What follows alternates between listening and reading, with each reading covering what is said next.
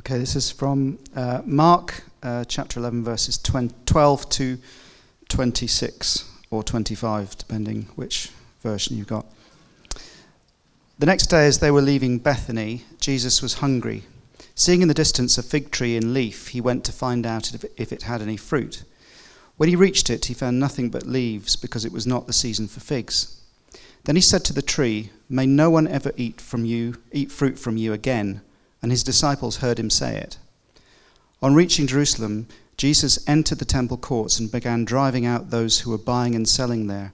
He overturned the tables of the money changers and the benches of those selling doves, and would not allow anyone to carry merchandise through the temple courts.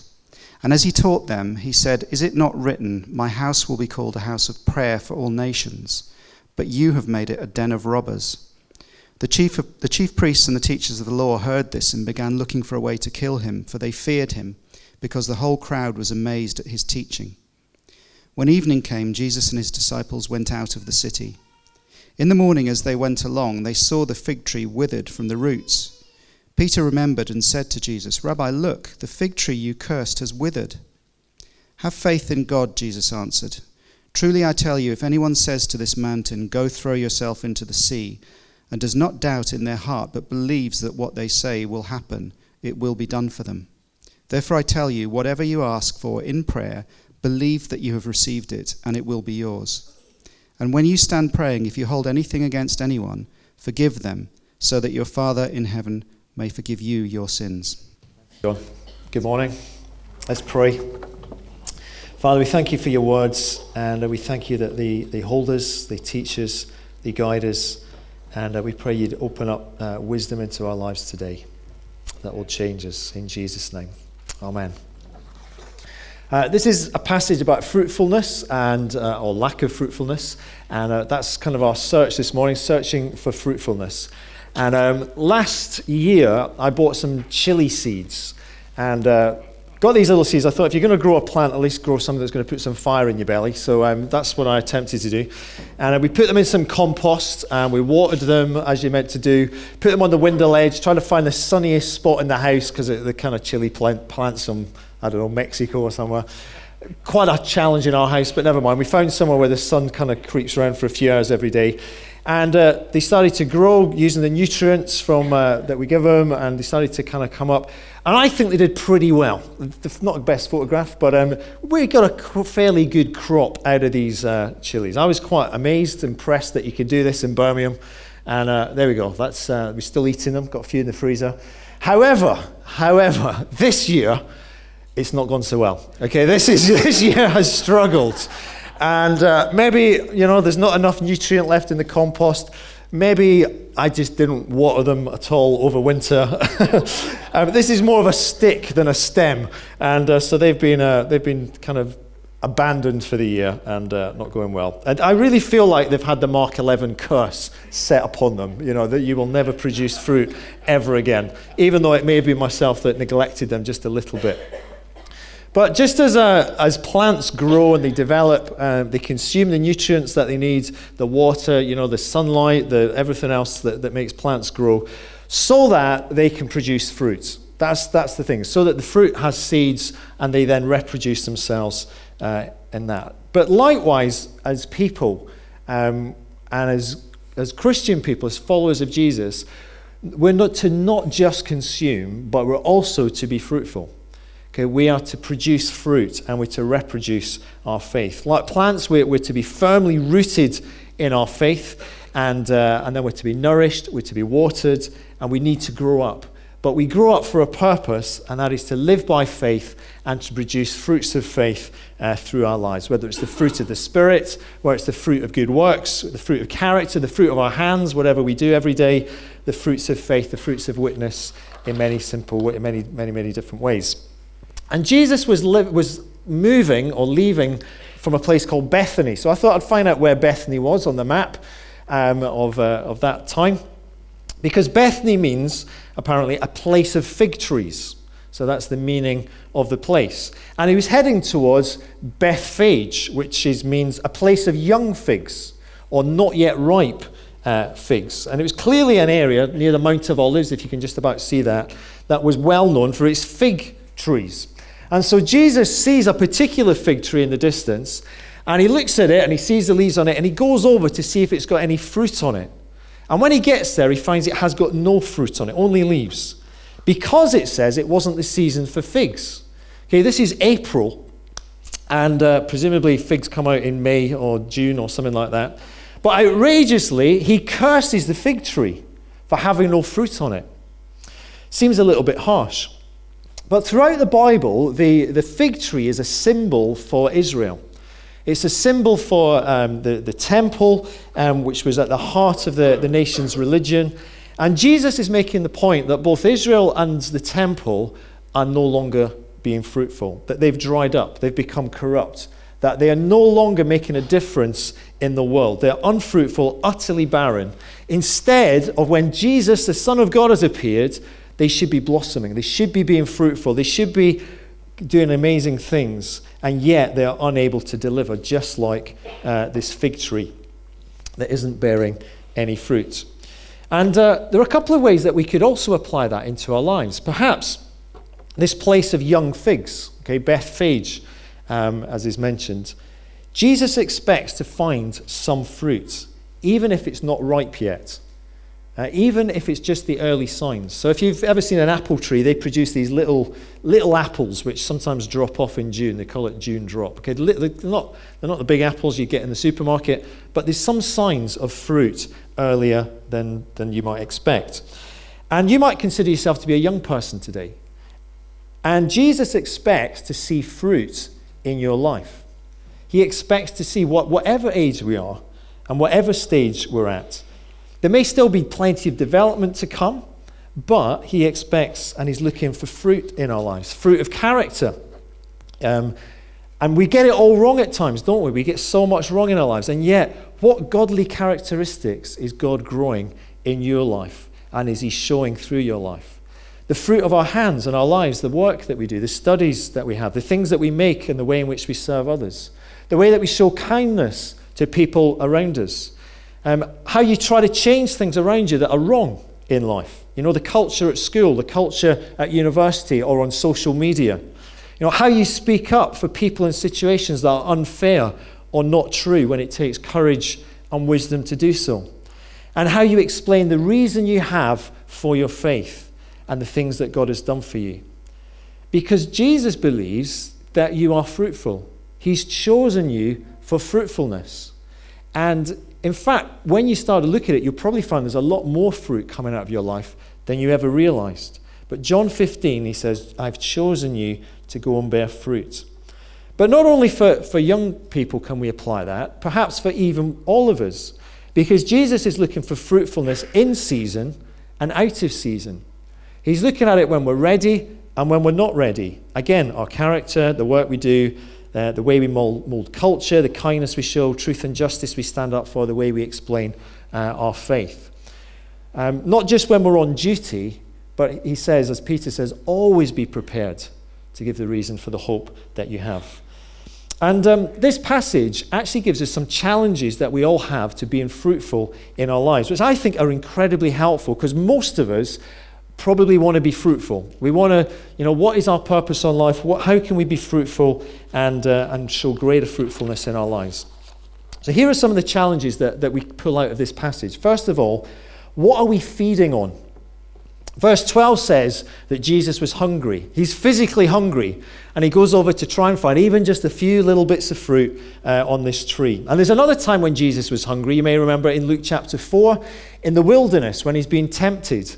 He's been tempted to doubt his Father. And the devil says to him, okay, if you're the Son of God, make this stone turn into bread.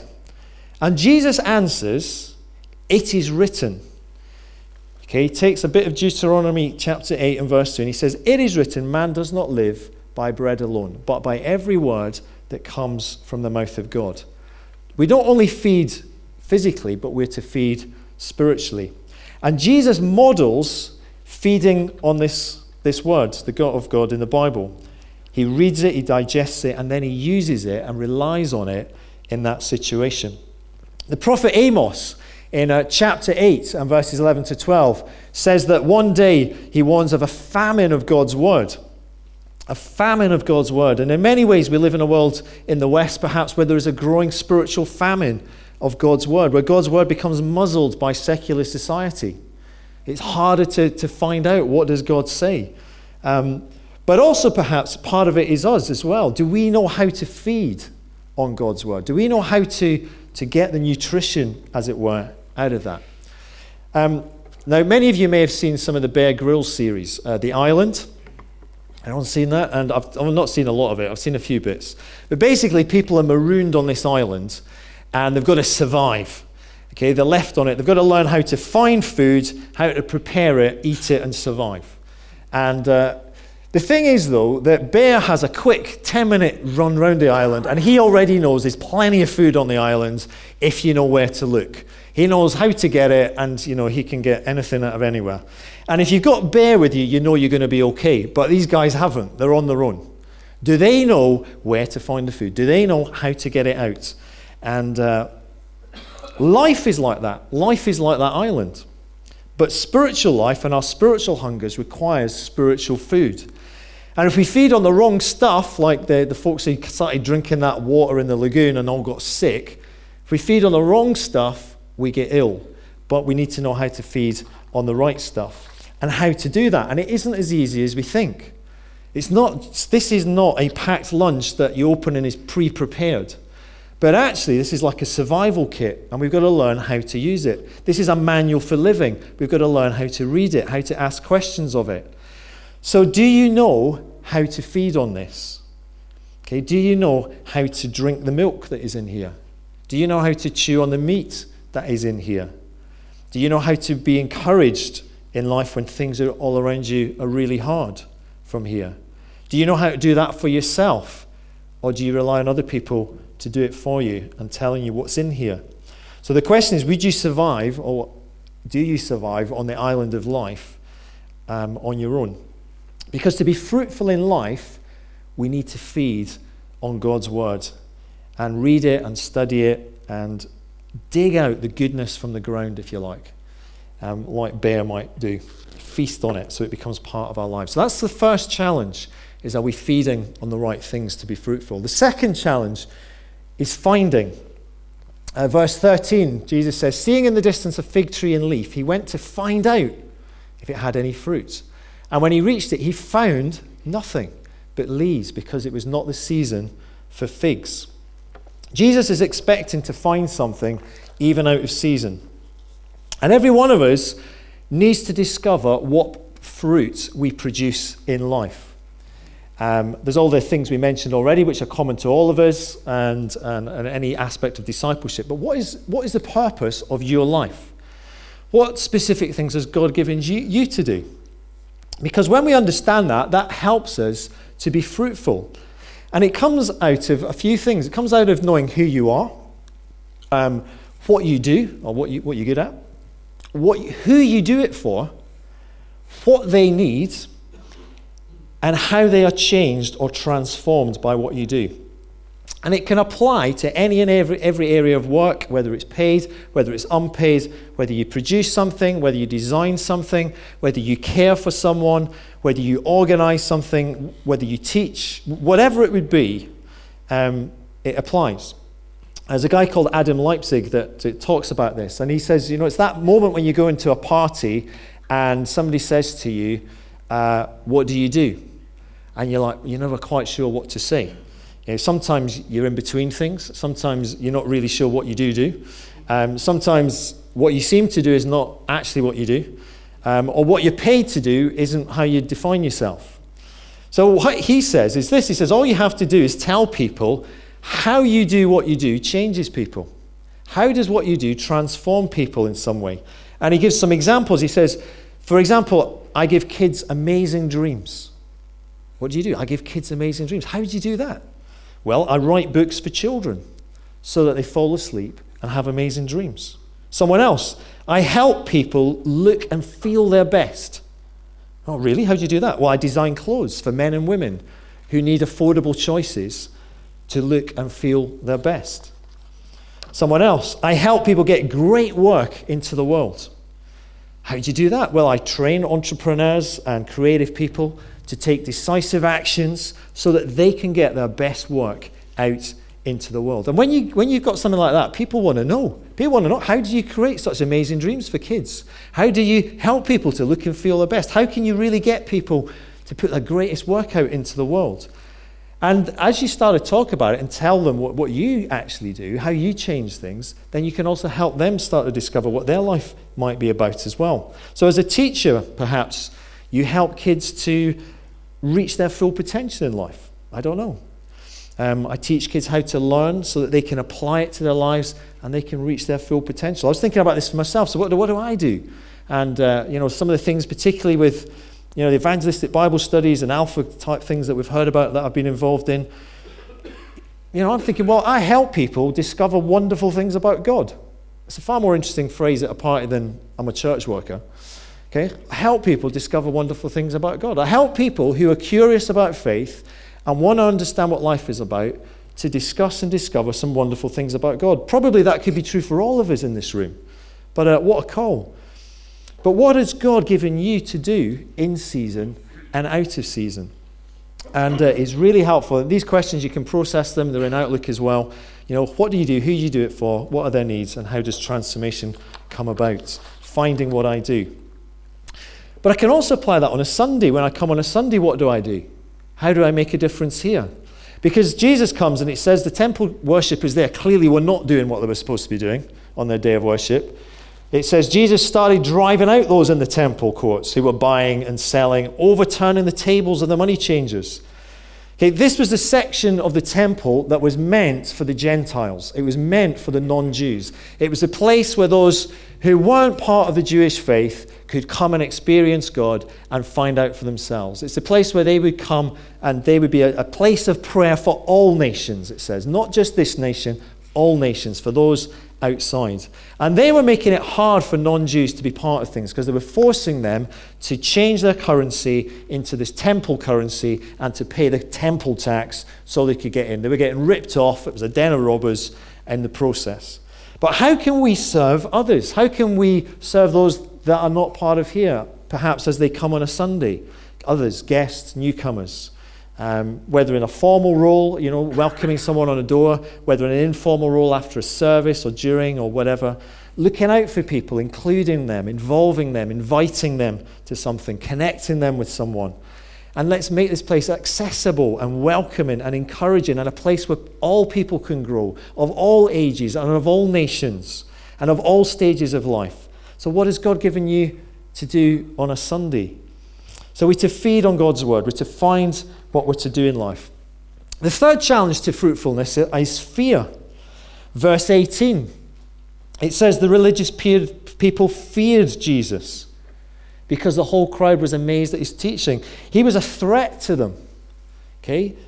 They feared his popularity in this situation. And perhaps we don't do something out of fear. Fear can stop us doing something that actually would be incredibly fruitful if only we stepped out and did it. We might fear someone else getting the credit. So, I'm not going to do that. Or it may be that we're fearful of the commitment involved or the cost that might come. It might be that we're fearful of failure. So, it could be you're fearful of success. As someone recently said, if I invite someone to church, what if they say yes? They're fearful of success in that. And it's a big block of fear in many of our lives. And if you want to be inspired by this, by the way, if you want to kind of how to overcome fear, go and watch Eddie the Eagle, the film. Brilliant. Okay, watch him on the 90-meter run. Fantastic. Fearless guy. And I'm not sure he was fearless, but he overcame it all. Fourth challenge is to do with friendship. Verse 19. When evening came, Jesus and his disciples went out to the city. Okay, he doesn't do this alone, because isolation can rob us of fruitfulness, but friendship can enhance fruitfulness. Andy Flanagan wrote a really inspiring book about Christians in politics called For Those Who Show Up. And he strongly encourages people to get involved and engage with politics, to show up, be at the table, in the conversation, get involved. But he also encourages people to consider getting involved directly in politics. But he says this is his piece of advice to anybody who wants to do that. He says, make sure you've got people that are going to root for you. He says, get a clan around you. Who's your clan? Who are the people that will support you, whatever? Who are the people that will encourage you in the dark times? Who are the people that will hold you to account and encourage you in your darkest hour? Who are the people who will do that for you, who will stick with you through thick and thin? And who's the clan that you have? Who are the people around you? And he quotes this African proverb, if you want to go fast, go it alone. If you want to go far, go together. And I remember one of the first things that I did when I came to Birmingham as a postgraduate student was I looked for an advertised Bible study because I knew I'd find some other Christians that I could meet and people that I could mission with and live my Christian life out with. And I met another guy called Andy, became a really good friend of mine, and we decided that we'd meet every Monday morning at 7:45 just to pray together and to encourage one another. And in that year, we ran evangelistic Bible studies. We bust open a cult on campus. That was our claim to fame. We ran outreach events, and then we decided that we would move into Balsall Heath together because we wanted to just be part of inner city Birmingham, cross-cultural Birmingham. And we saw people come to faith through that. And that fruitfulness came out of friendship. Here's another one. I found this summary of some minutes from the very first meeting of a campaign group. Minute number 1. Decided the current law was bad. And the committee's main aim was to persuade others of this fact, mostly by producing publications. Number 2, decided who should be on the committee and that the quorum was 3, minimum number of members that they needed for a present meeting to count. Minute number 3, chose one of the group as a treasurer, but he can't spend anything unless the whole committee says he can. I like that one. Number 4, agreed to announce what we've decided and ask others to join and send money. Number 5, went for a drink. Few friends, simple start. And that was the minutes of the first meeting, May 22nd, 1787, of the London, what became known as the London Abolition Committee. 20 years later, it led to the outlawing of the slave trade and all the other stories surrounding that. But that's where it started. Fruitfulness started out of friendship. Hebrews 10:25, let us not give up meeting together, as some are in the habit of doing, but let us encourage one another, and all the more as you see the day approaching, encouraging one another. The fifth challenge to fruitfulness is faith, says Jesus. Verse 22, have faith in God, Jesus answered. And then he goes on to speak about mountain-moving faith, which we covered as part of the Try Praying series. And we looked at how God has power over circumstances, he has power over nature, and he has power to change human hearts. And we bring our lives before God in prayer. We bring our lives in line with him, because John 15, Jesus said, no branch can bear fruit by itself. I am the vine, says Jesus, you are the branches. Remain in me. And this is about prayer, it's about faith, it's about dependency, it's about surrendering our purpose to Jesus. Well, whatever we are good at, surrendering it to God, and our call, and surrendering our gifting, and our passions, and our opportunities that might come our way, and saying, thank you, but these are yours. How do you want me to use them? But at the same time as we surrender them, we also then pick them up in faith. We pick up our purpose, we pick up our call, we pick up our gifting, we pick up our passions and our opportunities by faith, and depending on God to make a difference with them. Many of you will know the story of Amy Carmichael, Irish girl. She grew up in a church, and at the age of 15 or 16, she decided that she would run a Sunday school for what were called the Shawleys. They were the mill girls, the girls that worked in the mill, probably younger, sort of 12, 13-year-olds, and they wore a shawl over them rather than hats. That's why they're called the Shawleys. And she just started to run. She saw a need, and she started to run Sunday school for these girls. And it grew to 500 people. 500 people as she saw the need and she stepped out in faith. The sixth challenge, and this is the final one we'll look at this morning, the sixth challenge to a fruitful life is forgiveness. Verse 25, And when you stand praying, if you hold anything against anyone, forgive them, so that your Father in heaven may forgive your sins. Unforgiveness hinders our prayers, and unforgiveness hinders our fruitfulness, because it distances us from the vine. And I can't have a fruitful life when I'm full of unforgiveness and bitterness, because the fruit I produce will have that bitter flavor to it. And so in Jesus' Sermon on the Mount, he says something fairly unthinkable. He says that there's one circumstance when you're allowed to get up in the middle of a church service, you're allowed to gather all your stuff, clamber over 15 people, and head out the door, other than your children need you, okay? One circumstance. Here's the circumstance. Here's the justifiable reason for doing that. To attempt to repair a broken relationship. To reconcile a strained relationship. To re-establish love where love was broken down. It's Matthew 5, verses 23 to 24. If you hold something against anyone while you're at the altar, leave it there and go and be reconciled. Sort it out. Because God doesn't use and can't use bitter people in fruitful ways. God only uses those who are willing to forgive others. Our horizontal relationships with one another have a massive impact on our vertical relationship with God, which in turn then affects how fruitful we are horizontally one with another again. So in conclusion then, Jesus wants this fig tree to be fruitful. He expects it to be fruitful in season and out of season. And likewise for our lives, he wants us to be fruitful. He's chosen us for fruitfulness, ready to produce fruit at all times and all stages of life, ready to serve him in expected ways and in unexpected ways. Fruitfulness through our daily work, whatever we do, fruitful through our wider lives in the church and the community, through serving others. And so, am I a producer of good, healthy fruit like my chilies last year, or am I more like the one this year? Okay, am I a consumer and just a consumer and not being fruitful? Have I learned to feed on God's words?